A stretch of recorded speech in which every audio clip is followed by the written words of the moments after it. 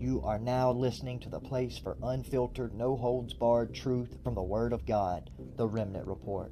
I am your host, The Remnant Warrior. Here you will learn what's really going on in this world we live in, as well as what you can do about it. Make no mistake, friends, we are right in the middle of a war for no less than your very souls. The enemy has spies everywhere and will certainly use every weapon that he has because he knows that his time is short. From the very beginning, God declared his end. From on Calvary's tree, we find forgiveness of our sin. So he who hath an ear, let him hear. Open your eyes so now you can see. The King is coming in the clouds with 10,000 of his holy ones to save the righteous, judge the wicked, and slay the prophet and the beast. So now, let's get this program started. I want to show that the darn vaccine is full of shit. Tell us about who this person is. Dr. Gonzalez is one of our emergency room doctors at Phoenix Indian Medical Center. And she's a federal employee? Correct. Now you got this guy in room 4 who got his second dose of vaccine on Tuesday, has been short of breath. He's got myocarditis. Yes. Oh, this is bullshit. Now, let's see. Probably myocarditis due to the vaccine. Right. But now they're not going to blame the vaccine. Well, and you know what? But he has an obligation to report that, doesn't he? They are not reporting. Right. Because they want to shove it under the mat. What patient was she referring to? She was referring to that patient, that 30-something-year-old patient that had congestive heart failure. Congestive heart failure. And in that particular patient's case, it was not reported. No. The problem in here, they are not doing the studies. People that had it, you know, and the people that have been vaccinated, they're not doing any antibody testing. It's super fishy. Not that it hasn't been done, it hasn't been published. It hasn't probably been done because the government doesn't want to show that the darn vaccine is full of shit. The government doesn't want to show that the vaccine is full of shit. It's not doing what its purpose was. May I see your badges? You're Jody O'Malley with the Department of Health and Human Services. This is the United States government identification. I'm looking at the CDC website. It says that you're required to report adverse events following vaccinations. One of those would be congestive heart failure. That's a huge one. Were there other instances that they didn't report? Oh, I've seen dozens of people come in with an adverse reaction. Yeah, it's really sad. She had just come back from surgery, from leave. So what are we looking at here? You're looking at me transferring her to a higher level of care that could handle her condition. And this is a colleague at your hospital who got sick. She didn't want to take it because of her religious beliefs. And she was coerced into taking it. Why are you choosing to blow the whistle? It's not what a lot of people would do. They're scared, they're afraid. Are you afraid? I wouldn't necessarily say I'm afraid because my faith lies in God and not man. This is evil at the highest level. You have the FDA, you have the CDC that are both supposed to be protecting us. Are you afraid they're going to retaliate against you? Yeah. I'm a federal employee. What other federal employees do you see coming out? But you put your faith in God. Amen. The government doesn't want to show that the darn vaccine is full of shit. There needs to be registering the people who aren't vaccinated. That's happening there in Germany. I'm going to go door to door instead of going, oh, it's just your booster shot. Don't get the vaccine. Just let it till you're wrong. She didn't want to take it because of her religious beliefs. She was coerced into taking They it. are not reporting because they want to shove it under the mat. Why are you choosing to blow the whistle? Are you afraid? I wouldn't necessarily say I'm afraid. My faith lies in God and not man.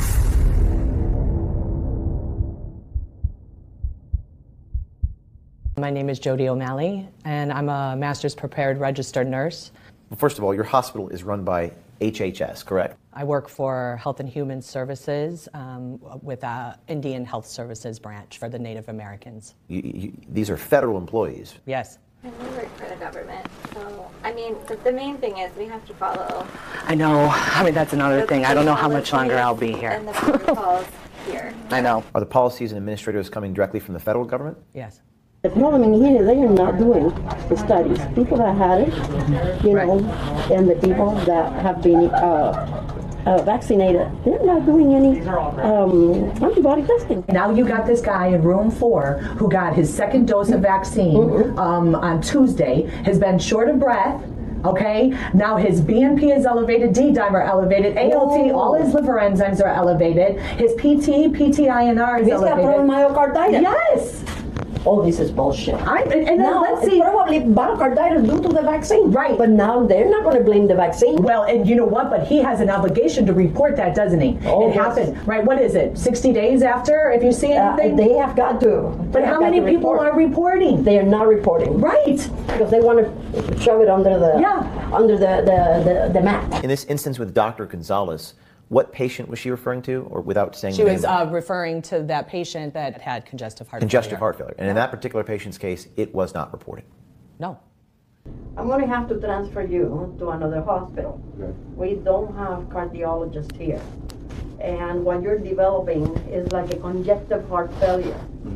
Okay? And that's not good. I don't know where this is coming from. On July 29th, you had the first COVID vaccine. And August 19th, you had the second. You know, you don't have COVID, okay? But you have got a lot of symptoms, you know, and you're developing congestive heart failure. Were there other instances that they didn't report? Oh, I've seen dozens of people come in with adverse reactions. Was one of the ones you saw a 15-year-old with blood clots? Yeah, so I was just covering a nurse. He's in here with bilateral PEs, but he's fine. And I'm like, okay. So he wasn't on oxygen or anything like that. And I said, was he vaccinated? And then she's like, I don't know. So then I looked in the chart, and he was. He had the Pfizer vaccine at the end of July, and he was due for a second dose. So this is essentially 2 to 3 weeks later. Most likely cause of hypoxia, unusual PE at this age. Unclear etiology. They don't know why he got it. So how do we know that the blood clots, or how do you know that the blood clots are a result of the COVID vaccine? Because this is a 15-year-old, normal weight, healthy child. No reason for him to have a blood clot. It's a shame they're not treating people. I know, like they're supposed to, like they should, and I think they want people to die. And how many have you seen that have gotten vaccinated here? That got sick and side effects? A lot. A lot? Have you seen it too? Yeah. Yes, and I'm like, who's writing the VAX report? Nobody, because it takes over a half an hour to write the damn thing. Right. The CDC website, it says that you're required to report adverse events following vaccinations. Is there a policy at the hospital for reporting these complications? No. There's never been any directive sent out on reporting. With this vaccine, we are in stage 3 clinical trials. Normally, stage 3 clinical trials is where you gather your data. What the responsibility on everyone is to gather that data and report it. And if we're not gathering that data and reporting it, then how are we going to say that this is safe and approved for use? How come after 18 months we haven't had any research? Isn't that fishy to you? It does. It is fishy. It's super fishy. Not that it hasn't been done. It hasn't been published. It hasn't probably been done because the government doesn't want to show that the darn vaccine is full of shit. What does she mean by full of shit? It's not doing what its purpose was. And what is Dr. McGee saying in that video? He's trying to defend the vaccine. Why would he do that? Because that's his view on it. Okay. His view is get the vaccine, it's science, right? If we all just get it, this will all be over with. Such a bunch of bullshit. And what we're gonna have to do is we're on the inside.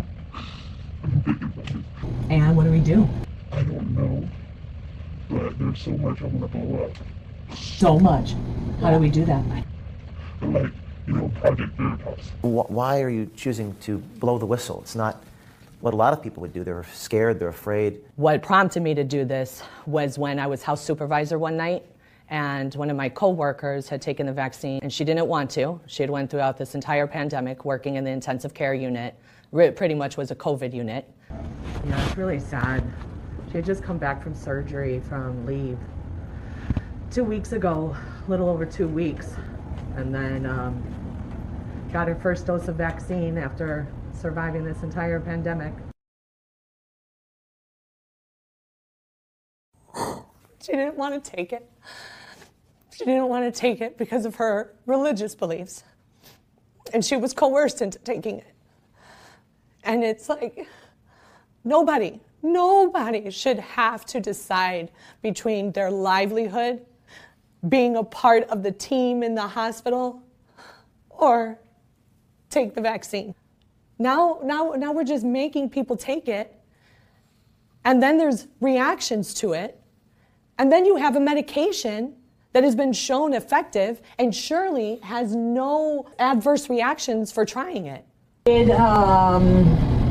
Dr. Backwad talk to you about prescribing ivermectin for? Not a lot of this facility. And so physicians can't prescribe off-label use medication here? Not for COVID. They did it with hydroxychloroquine, and it was really bad, and so they are not allowing it right now. She said yes. I would agree to write for this because she's not contraindicated. And Dr. Bagwa said that? Yes. I am stuck. I am told you are absolutely not to use it under any circumstances whatsoever for somebody with COVID unless you don't want to have a job. I am not going to lose my job. Damn. They were not allowing, they were going to lose their job if they allowed you to use that drug. Right. Nuts. Right now, what is plaguing this country is the spirit of fear. Are you afraid? It's my career, it's how I'll help people. But am I afraid? I wouldn't necessarily say I'm afraid because my faith lies in God and not man. So I have 2 older kids that are on their own, and I have a 12-year-old at home that I care for on my own. What kind of person would I be if I knew all of this? This is evil. This is evil at the highest level. You have the FDA, you have the CDC that are both supposed to be protecting us, but they are under the government. And everything that we've done so far is unscientific. Are you afraid they're going to retaliate against you? Yeah. I'm a federal employee. What other federal employees do you see coming out? But you put your faith in God. Amen. Power, Deception, Propaganda. A new book by James O'Keefe. Pre-order now at AmericanMuckraker.com.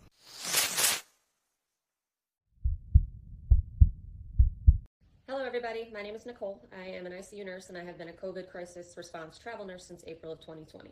I'm making this video today to share some information with you that I think a lot of people don't know, but you are being lied to, and I think that people need to know this information. So I have a list of things that I want to talk to you about, and if you learn anything, please share this information because the more people that know, the better. So the first of many lies is that you are being led to believe that there are no treatments for COVID. The only messaging that you hear is that vaccines and masks are the only tool that we have to fight this pandemic, and it is a downright lie. Please go listen to the Joe Rogan Experience, podcast 1671. It's with evolutionary biologist Dr. Brett Weinstein and an ICU doctor named Dr. Pierre Corey, who is part of a group of doctors led by Dr. Paul Merrick, who incidentally I worked with for 3 years. And they have been looking at the use and the effectiveness of ivermectin, which is being used around the world with astounding results to treat and prevent COVID. If you learn, or if you take nothing else from this video, and if you want to know what is really going on with COVID, please go listen to that podcast and just start there. So the first thing I want to tell you what they go over in that podcast. And like I said, it's about ivermectin. If you don't know what ivermectin is, it is an anti-parasitic drug that has been showing really promising antiviral properties. And so when COVID first went down, all of these doctors around the world were trying to figure out what drugs that are currently in use that they could use to potentially fight COVID. And a group of doctors discovered some benefits with ivermectin. And it is an FDA-approved drug. It's on the World Health Organization's list of essential medicines. It won the Nobel Prize in 2015, and over 4 billion doses have been given out around the world. It is an extremely well-tolerated drug with minor side effects like nausea, headache, and dizziness, and it is safer than aspirin or Tylenol. So in that podcast, they discuss some of the benefits out of the studies that people are seeing using ivermectin. And I'll just tell you about a couple of those. There was a study out of Argentina back in December of 2020 in which they had 1,200 frontline healthcare workers, which is considered high risk. They gave 800 of them prophylactic ivermectin, and prophylactic means preventative. You take it regularly. It's available in pill form. So they gave 800 of them ivermectin and 400 of them they did not. Out of the 400 who did not take ivermectin, 58% of them got COVID. Out of the 800 who were on the ivermectin protocol, 0 got COVID. That should be front page news, and yet you hear nothing about it. In Mexico, which a lot of these lesser developed nations, they don't really have the money to pay large pharmaceutical companies to develop new drugs, so they were looking how to repurpose cheap, affordable drugs. Ivermectin is off patent. It's been in use since the 70s, and so there is no financial incentive for the pharmaceutical companies to really push it. So over in Mexico, they had seen a benefit with all these studies, and they implemented a test and treat program. And which is where if somebody tested positive or were very early in showing symptoms, they gave them ivermectin. And within 2 weeks, the hospitalization and death rates completely plummeted. Hospitalizations in those who took ivermectin versus those who did not were reduced by 75%. In India and Peru, they're really good examples because they implemented ivermectin in certain states in the country, and other areas did not. In Peru specifically, 24 of their states adopted it, and in 1 month, their death numbers were down 59%. They were down 75% after 45 days. And I just want to show you, because I think this graph does a beautiful job. So what you're looking at here in the blue is the areas where they implemented ivermectin. This is the total deaths in the country. That is the case fatalities for COVID, and then the total cases. And as you can see, when ivermectin was implemented in the blue areas, cases immediately dropped, the deaths immediately dropped. And I think it gives a really stark contrast to red. The red color is in Lima, Peru, where they did not adopt the ivermectin. And as you can see, their case numbers stayed higher, their deaths stayed higher, and for longer. And over here, after they implemented ivermectin in the blue areas, their numbers stayed down. Yet in Lima, Peru, in the red, they came down initially, and then they spiked back up and took much longer to come back down. All over the world, they are seeing benefits with the use of ivermectin. There's a meta-analysis by Dr. Tess Lawrie, who is actually a consultant for the World Health Organization. And meta-analysis is when somebody up here takes a look at studies down here, they extrapolate the data, they run the numbers, and essentially determine like a summary of those studies. So she did a meta-analysis, and she found that when ivermectin is used as prophylaxis, it reduced the COVID infection by an average of 86%, which is far higher than the threshold of herd immunity that they've been telling us at 70. Even if it were ineffective at treating COVID in moderate to severe cases, when it is used as prophylaxis, ivermectin is capable of driving this virus to extinction. Currently, when a patient comes to the hospital, they're treated with corticosteroids and remdesivir. It should be noted that the importance in treating most viral infections is that you want to treat them early, because it's not actually the virus that kills you, it's your systemic inflammatory response. Once your immune system goes to attack this virus, you have this severe systemic inflammatory response. So currently in the hospital, we use steroids, which helps with inflammation. So corticosteroids and remdesivir are now the standard of treatment for COVID. It is becoming well known that remdesivir does nothing. It has some pretty significant side effects, and it costs about $3,000 per treatment versus ivermectin, which would be about $3 per treatment. Corticosteroids have had a great benefit. We've been seeing it in really improving treatment protocols for the COVID patients that come in, whether they're in the hospital or in the ICU. Dr. Corey from the podcast actually is the one who had this implemented, because last May of 2021, he went to the Senate and brought them one study that showed the benefit of corticosteroids being used. And based on that one study, we adopted that protocol nationwide. Currently, there are 60 published controlled trials, with 58 of them saying that there are overwhelming positive benefits to the use of ivermectin, and yet you've probably never even heard of it. We have a drug that is safe, it is cheap, it is highly effective, and it is widely available, and it's not being used. There is no other medication to treat COVID that has simultaneously shown impacts on the prevention of transmission, viral clearance, which is how long it takes your body to get rid of the virus, the time to clinical recovery, and the survival rates. So Dr. Corey, who is part of this group called the FLCCC, he brought this information of all this amazing potential that ivermectin has in December of 2020. He went to the Senate and he gave a powerful presentation, and I suggest you look it up. He showed all the benefits, he showed all of this data, and it's still not in use. And further, his presentation to Senate has been completely wiped from the internet. They removed it from YouTube. Dr. Tess Lawrie, she brought her presentation, her overwhelming, her meta-analysis that showed the overwhelming benefits. She brought that to the government in the UK, And then that video was posted on YouTube, and within 3 hours they pulled it down. And if you look at the community guidelines for YouTube, it's incredible, because you literally cannot speak about ivermectin, you cannot speak about hydroxychloroquine. The censorship is insane. So turns out that if you have a drug on the market that is to treat something, if there is a drug available that is safe and effective, you cannot get an emergency use authorization.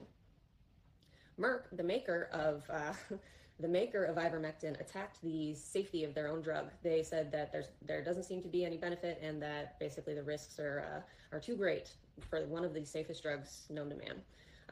Turns out Merck has a new drug that they think is going to treat COVID, and so they're seeking an emergency use authorization, and the government just gave them $356 million to develop that. The World Health Organization and the FDA will not approve this drug, ivermectin. They say that there's a lack of sufficient data, and they want the gold standard of large randomized control trials. The problem with that is that large randomized control trials cost a lot of money, and they take a lot of time. And if you're drowning in an ocean and you see a piece of driftwood, why would you not grab onto that? Ivermectin is an opponent to the emergency use authorizations and the profits that can be made that are for drugs that are on patent. Your governing agencies in North America and Europe are doing everything that they can to not approve this drug, despite overwhelming evidence that it is safe and that it works. They are favoring those with financial interests, and we are paying the price. They could have stopped this in December. They knew about it in December, and they could stop it now, because ivermectin also works on the variants. They could stop this at any point, and they are choosing not to. So if you're somebody who has in any way been affected by the pandemic, by COVID, if it bothers you that potentially millions of people around this world have died because they will not put this in use, or if you are a healthcare worker who has watched your patients turn blue and suffocate to death, know without doubt that your government has failed you. The next thing is hydroxychloroquine. If you all remember, in the beginning of COVID, hydroxychloroquine, Trump came out with hydroxychloroquine saying that it was a potential game changer, and they were seeing really great benefits with it. That came out of a study where it was being used in northern New York, and they brought it to the government. They said that this could be a potential game changer, and we started implementing it. We were using it in the hospitals. They were doing controlled trials, and then shortly thereafter, there was a paper published in The Lancet, which is one of the most prestigious medical journals that guides the practice of doctors and scientists all over the world. In this paper, they said that the author said that they had access to a database where they were looking at 90,000 COVID patients across 6 continents, and they found that hydroxychloroquine was causing fatal cardiac arrhythmias, and it was showing no benefit in improving cases or prevention or anything like that. So immediately, the World Health Organization shut down all clinical trials and pulled it from the hospitals and told the doctors they cannot prescribe it. They couldn't give it in the hospitals, couldn't give it in the outpatient setting. Lo and behold, within a week, all the doctors around the world that were looking at this article were writing to The Lancet saying, this does not make sense, explain this. And within 2 weeks, the paper was pulled, and it is now widely known that the data was completely fraudulent. It's known as Lancetgate. And yet the smear campaign was done. They do not tell you that in the hospitals, over 78% of the patients who have COVID and are hospitalized are obese. They do not tell you that 80% of the patients are vitamin D deficient. There was a big study that came out of Kaiser Permanente out in California, where they looked at 50,000 patients who were COVID positive, and they were trying to find something that correlates for having a poor COVID outcome, whether you would be hospitalized, whether you would go to the ICU, or if you would die. And they found that physical inactivity, not moving your body, was the strongest risk factor across all outcomes, compared with the commonly cited modifiable risk factors, including smoking, obesity, diabetes, hypertension, cardiovascular disease, and cancer. And yet you don't hear any of this. There is no messaging about proactive steps that you can take in order to improve your outcomes with COVID. If this was about saving lives, if this was about ending the pandemic, we have any number of tools that we can use to defeat it, and they are straight up lying to you. So next I want to talk to you about the case numbers and the testing and how completely artificially inflated they are. So the gold standard for testing is the PCR tests. And the way that these tests are done is that it is essentially, there's different levels of sensitivity that you can set it, and those are called cycle thresholds. You know, you have been led to believe that there is a massive crisis. Let me just go with that. You have been led to believe that there was a massive crisis then, and that there is a massive crisis now. And, you know, I just want to show you, because all these mandates are popping up all over the country, and they are painting this picture that there is a huge crisis. So this is your CDC, the COVID data tracker. So, you know, New York City just implemented mandates that 50% of the city who is not vaccinated cannot go into any indoor dining or any gyms or anything like that. So you would think that there is some sort of crisis that we need to stop, right? So if you look at New York, which has a population of 1.6 million, this is going to be your 7-day totals. And currently, because the point of all of this was to not overwhelm the hospitals, remember? In New York, the percentage of the beds that are used for COVID is 1.8%. In the ICU, it is 3%. And if you look at the death numbers in the last week, 11 people out of 1.6 million have died. And while any death is a tragedy, you have to consider how many lives are affected by the actions that they take. So let's check LA, because they're doing it over there too.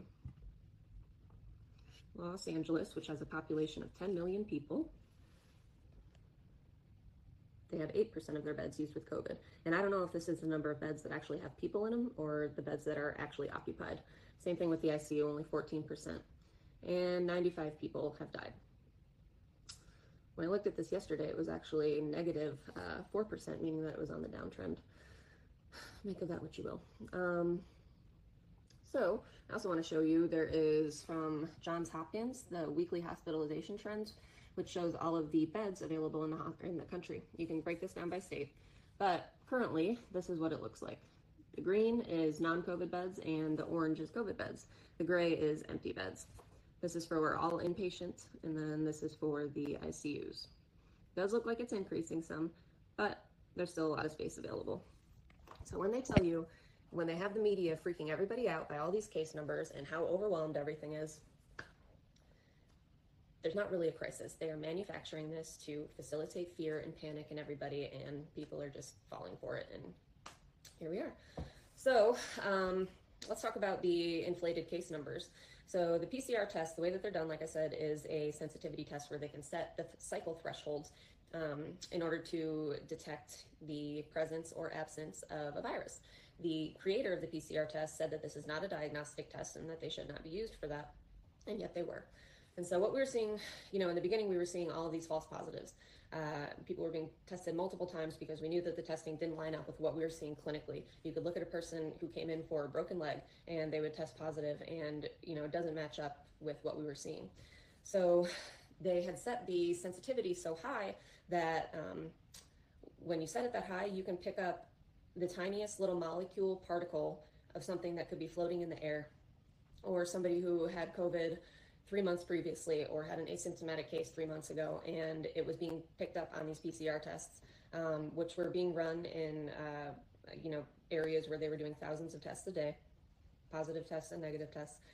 So we were getting all of these false positives, and that affects the case numbers, the hospitalizations, and the deaths. Everybody who went into the hospital was tested for COVID, and if they happen to have a positive test, they count in that hospitalization number. All of those false positives also count in that hospitalization number, and this applies to the deaths as well.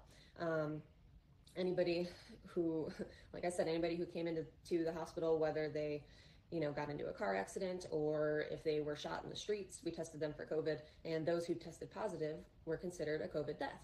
And there is a very big difference between dying with COVID and dying from COVID. Multiple government officials have stated that anybody who tests positive with COVID is considered a COVID death. And George Floyd died with COVID. You think COVID killed him? You know, furthermore, I have been in, I'm not saying COVID isn't real, and I'm not saying that there are not people who were hospitalized and had positive cases and that there weren't people that died from it, because there certainly were. I've been in 8 hospitals across 4 states since this started, and I went to New Jersey first, and it was busy. And yes, New York got hit hard, but most hospitals across this nation were fine. And further than that, they were actually empty because they canceled all non-emergent surgeries, and they, because there was this big, massive freak out, nobody was coming into the hospital because they were afraid they were going to catch COVID there. And that has had long detrimental effects. But most hospitals reported massive losses this year, and so there were financial incentives. Hospitals were getting money from the government to take care of COVID patients. So I have personally seen people walk into the hospital from their house 2 blocks away, incidentally test positive for COVID. Oxygen saturations are 98% on room air, their labs look completely fine, and they admit them. Oftentimes those patients are put into actual COVID wards with actually infectious people.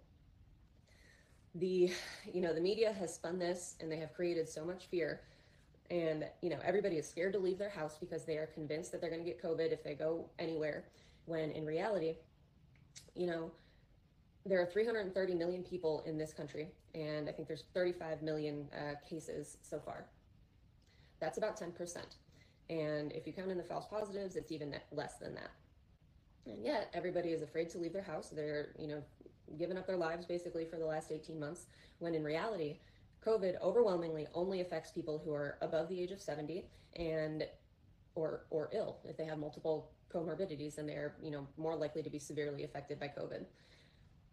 In reality, if you are related to influenza, if you are above the age of 70, you have a slightly bigger chance of dying from COVID than you do from influenza. If you are below the age of 70, you are less likely to die of COVID than you are of the flu. And there are so many people who are convinced and brainwashed by the media that this is a plague and that they need to lock themselves in their house and wear 7 masks. And it is wrong. You have been emotionally manipulated, and you still are. So with the testing, it's interesting to note that on January 20th, which is Inauguration Day, the World Health Organization instructed all of the labs to lower the cycle threshold and decrease the sensitivity. And what you saw was immediately, right here around January 20th, the cases dropped completely. The fatalities dropped completely once you, lowered the cycle threshold to a more reasonable amount, and all of a sudden, Joe Biden fixed COVID and vaccines work. So let's talk about vaccines.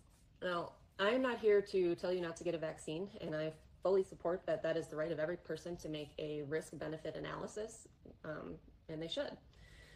But there are things that I want to discuss. So most vaccines and most drugs take like 10 to 15 years to come to market because they have to prove over a period of time that they are safe and that they are effective. Operation Warp Speed pushed this brand new experimental gene modification therapy through in 11 months. Clinical trial, and I am disturbed by the number of healthcare workers who do not realize that we are still in clinical trials. Clinical trials for these vaccines go until the end of 2022 and the beginning of 2023. We are in clinical trials. They are monitoring the reactions for 2 years.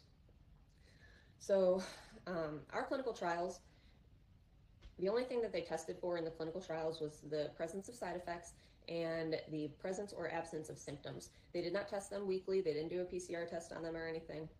They merely checked for 2 months if they had symptoms from COVID. And that's where you get your 95% effectiveness, if they made it 2 months without having symptoms or dying.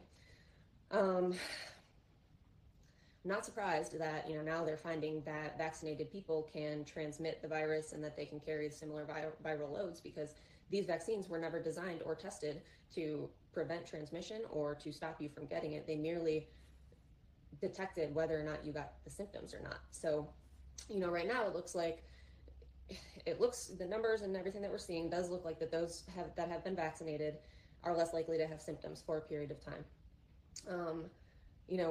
Now that booster shots are a thing, we are learning that at about the 6-month mark, the immunity begins to fade.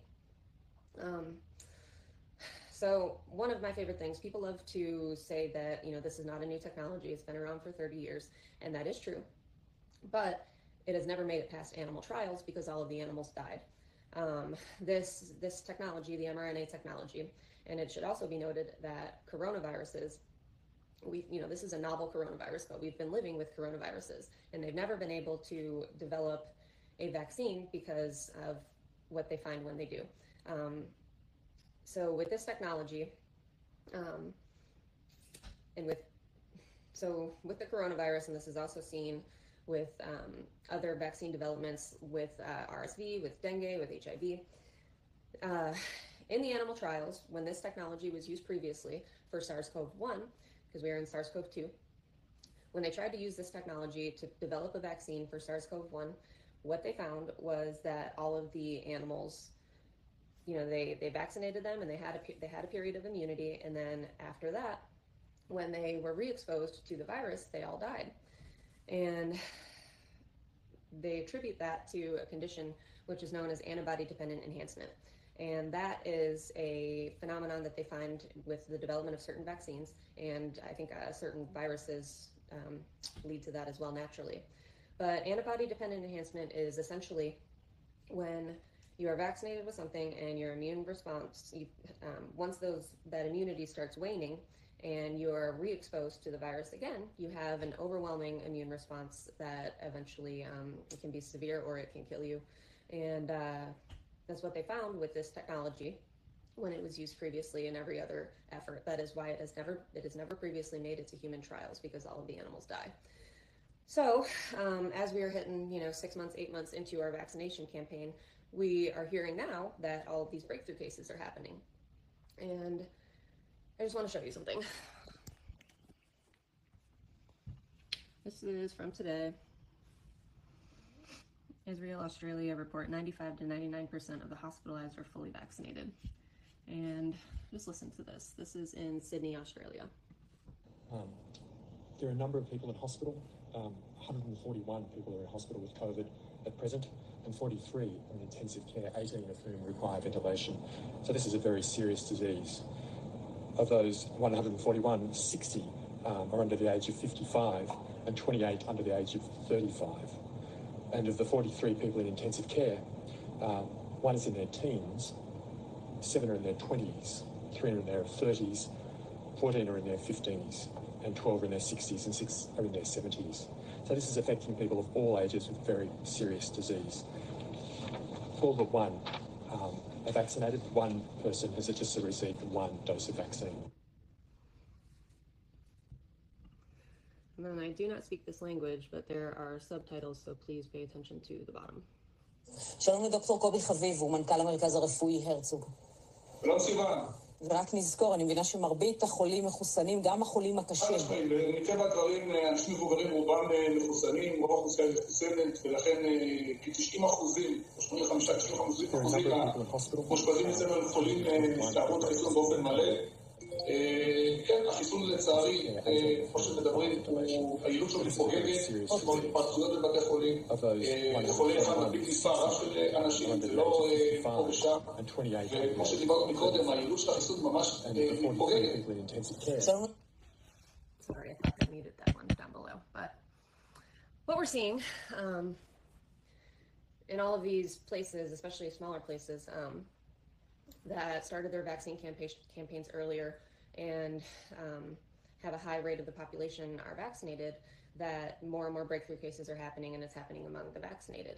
And now I'm not saying that this is happening. I'm not trying to sensationalize, but it can be argued that, if you have a population that where most of them are vaccinated, it makes sense that any breakthrough cases would be among a vaccinated person.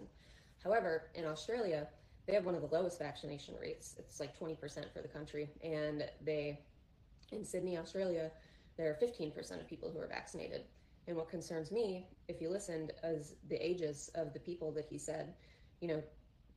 COVID traditionally affects people who are old or ill. And yet in Sydney, Australia, they have a hospital full of vaccinated people who are in their 20s and 30s and 40s and 50s. And I find this concerning, and it's something to think about.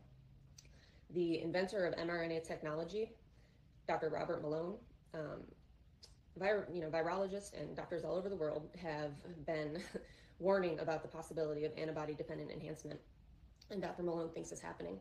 There's no test to determine what, if you have it. It's based on, you look at if the vaccinated people are experiencing these side effects, and you can look at the nasal titers as well, which is where they swab and they look at the viral load. And there are also reports coming out that people who are vaccinated are having higher viral loads than those who are not when they are re-exposed to the virus. So it's something to think about, and it is concerning. And if 70% of this country has been vaccinated and 80% of healthcare workers have been vaccinated, what happens if this goes south?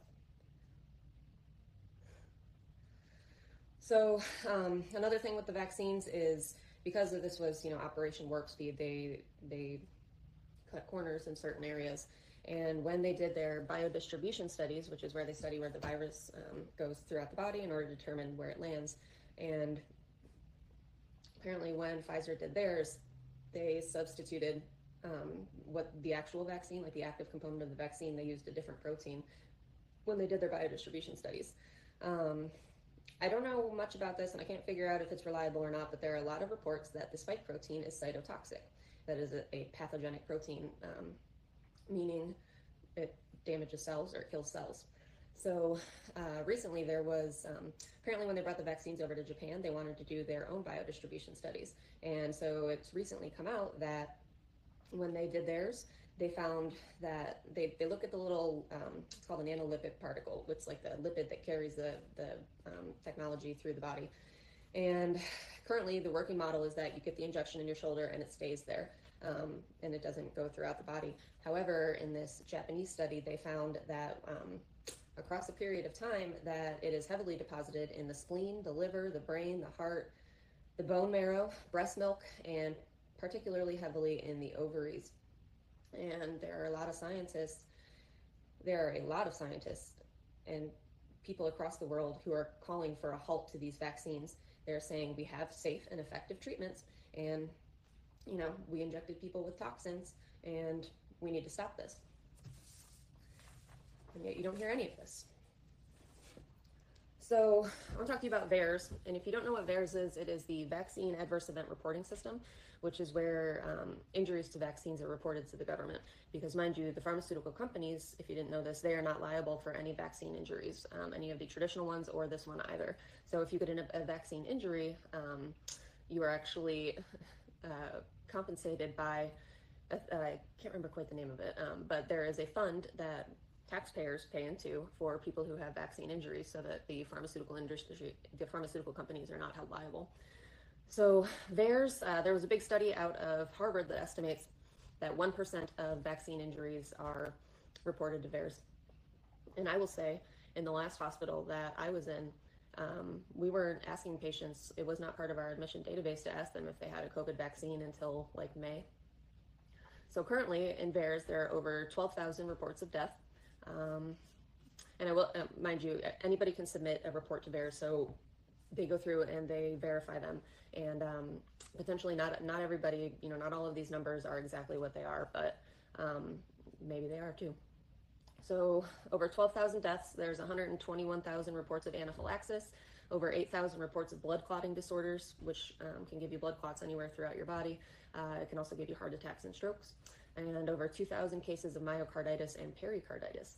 They are seeing Guillain-Barré syndrome, they're seeing Bell's palsy, all sorts of neurological disturbances, seizures. 2,600 pregnant women have reported adverse events, and I'm sure you've heard that women all over the world are having menstrual irregularities. In the children, because they're doing this to 12 to 17-year-olds now, there are 2,300 reports of anaphylaxis, 406 reports of myocarditis and pericarditis, and at least 18 reported deaths. I find it criminal that they are doing this to kids, and I cannot help but wonder how much collateral damage we are willing to allow when we have safe and effective alternatives. For those who are vaccine hesitant, they can be given ivermectin, and that will bridge the gap. Kids can be given ivermectin. They don't need to be part of this experimental gene therapy. There is a lawsuit going on right now that has a CDC whistleblower who I guess has access to VAERS and a couple other databases that they looked at to evaluate, and she has attested under penalty of perjury that there are at least 45,000 deaths that have happened within 3 days of receiving the vaccine. Another thing that I find strange is with these vaccines, they are pushing it to those who have been already had COVID. There's this huge debate around natural immunity. And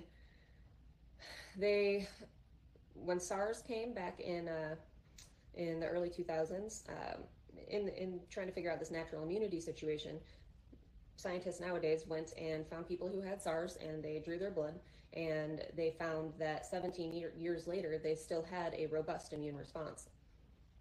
So in the genetic makeup for SARS-CoV-1, which is SARS, and SARS-CoV-2, which is COVID, there's about a 20% difference between the genetic makeup of those two viruses. And with COVID and with all, when they took their blood over here, there's a 20% difference in these two viruses. And yet those who had SARS and demonstrated that immune response 17 years later, they also found that they were immune to COVID. With the COVID virus, in all of the variants that we know about right now, the furthest genetic makeup that they've been able to identify is 0.3% different than the original virus. It naturally follows that those who have had COVID will absolutely retain natural immunity and do not need to be vaccinated. And I heard this from a gentleman named Dr. Mike Yeadon, Y-E-A-D-O-N. He is the former Chief Science Office and Vice President of Pfizer. And over the last few months, he has come out and started giving interviews because he is terrified by what he is seeing. And I don't want to venture too much into the conspiracy theory area. And if you still think that conspiracy theories are a thing, you are not paying attention. But Dr. Yeadon, and I do not say this lightly, I think he is a hero, and he is terrified by what he is seeing, and he is trying to get the word out. So if you feel like, if you feel like there is any sort of like dark or nefarious stuff going on, please go look up Dr. Yeadon and see what he has to say. In regards to children, he thinks that children are 50 times more likely to die from this vaccine than they are of COVID. So, we're having all these adverse events, and who knows what the long-term effects are going to be, because in case you haven't noticed yet, despite them saying these are safe and effective, they are not.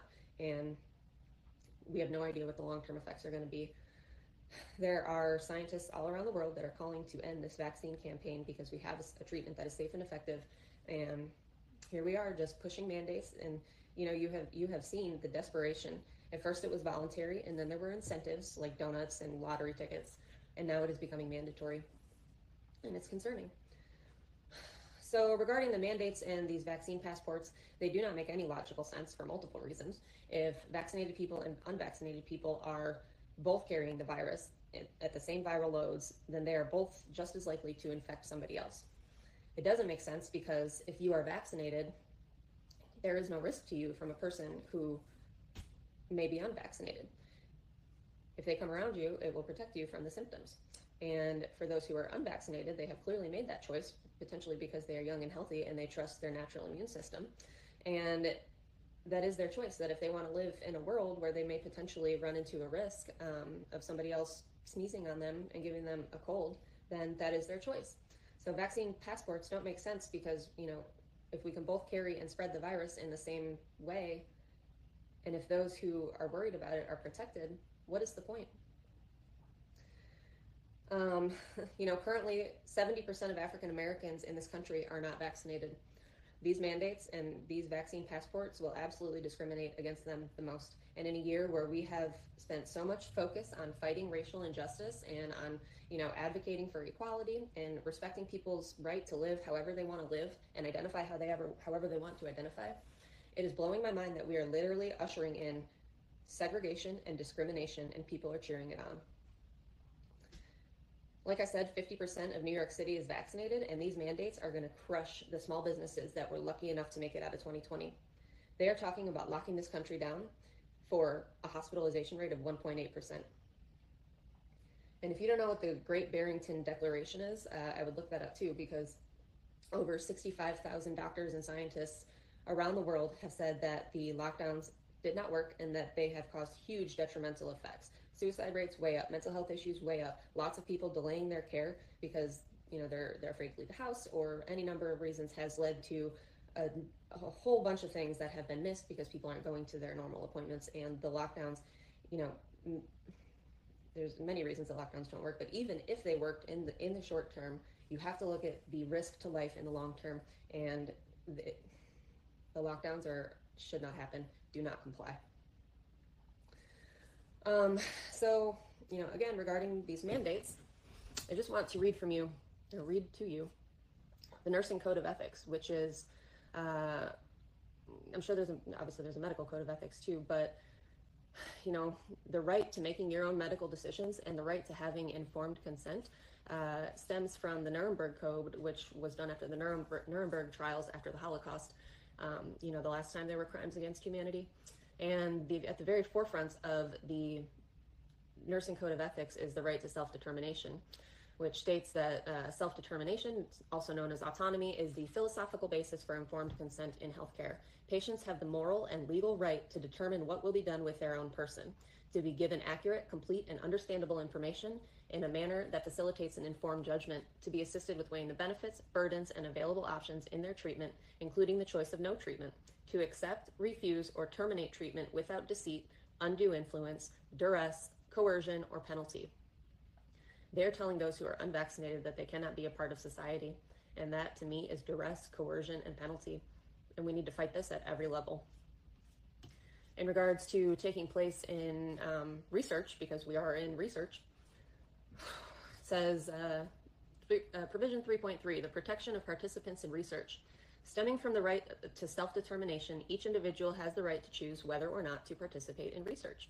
It is imperative that the patient or legally authorized surrogate receive sufficient information that is material to an informed decision, to comprehend that information and to know how to discontinue participation in research without penalty. Necessary information to achieve an adequately informed consent includes the nature of participation, potential harms and benefits, and available alternatives to taking part in the research. Do you think people know there are available alternatives to taking part in the research or the potential harms and benefits? Because I don't.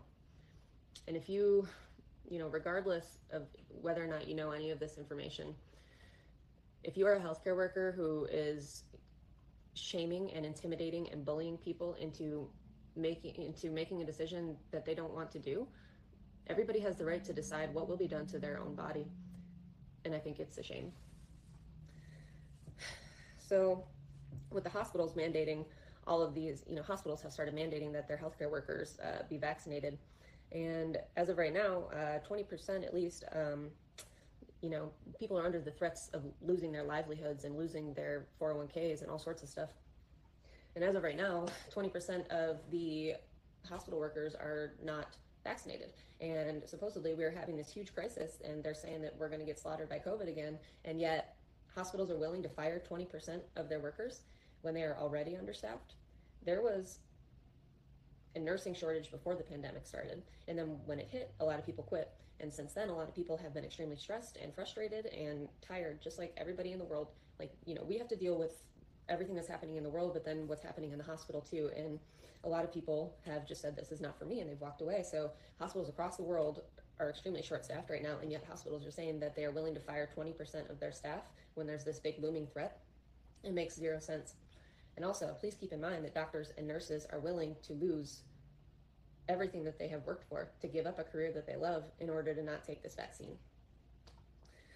So, what happens if they fire 20% of the, hospital workers? The patient ratios are going to go, through the roof. Your nurses, your doctors will have more patients, and care will suffer, and people are going to die.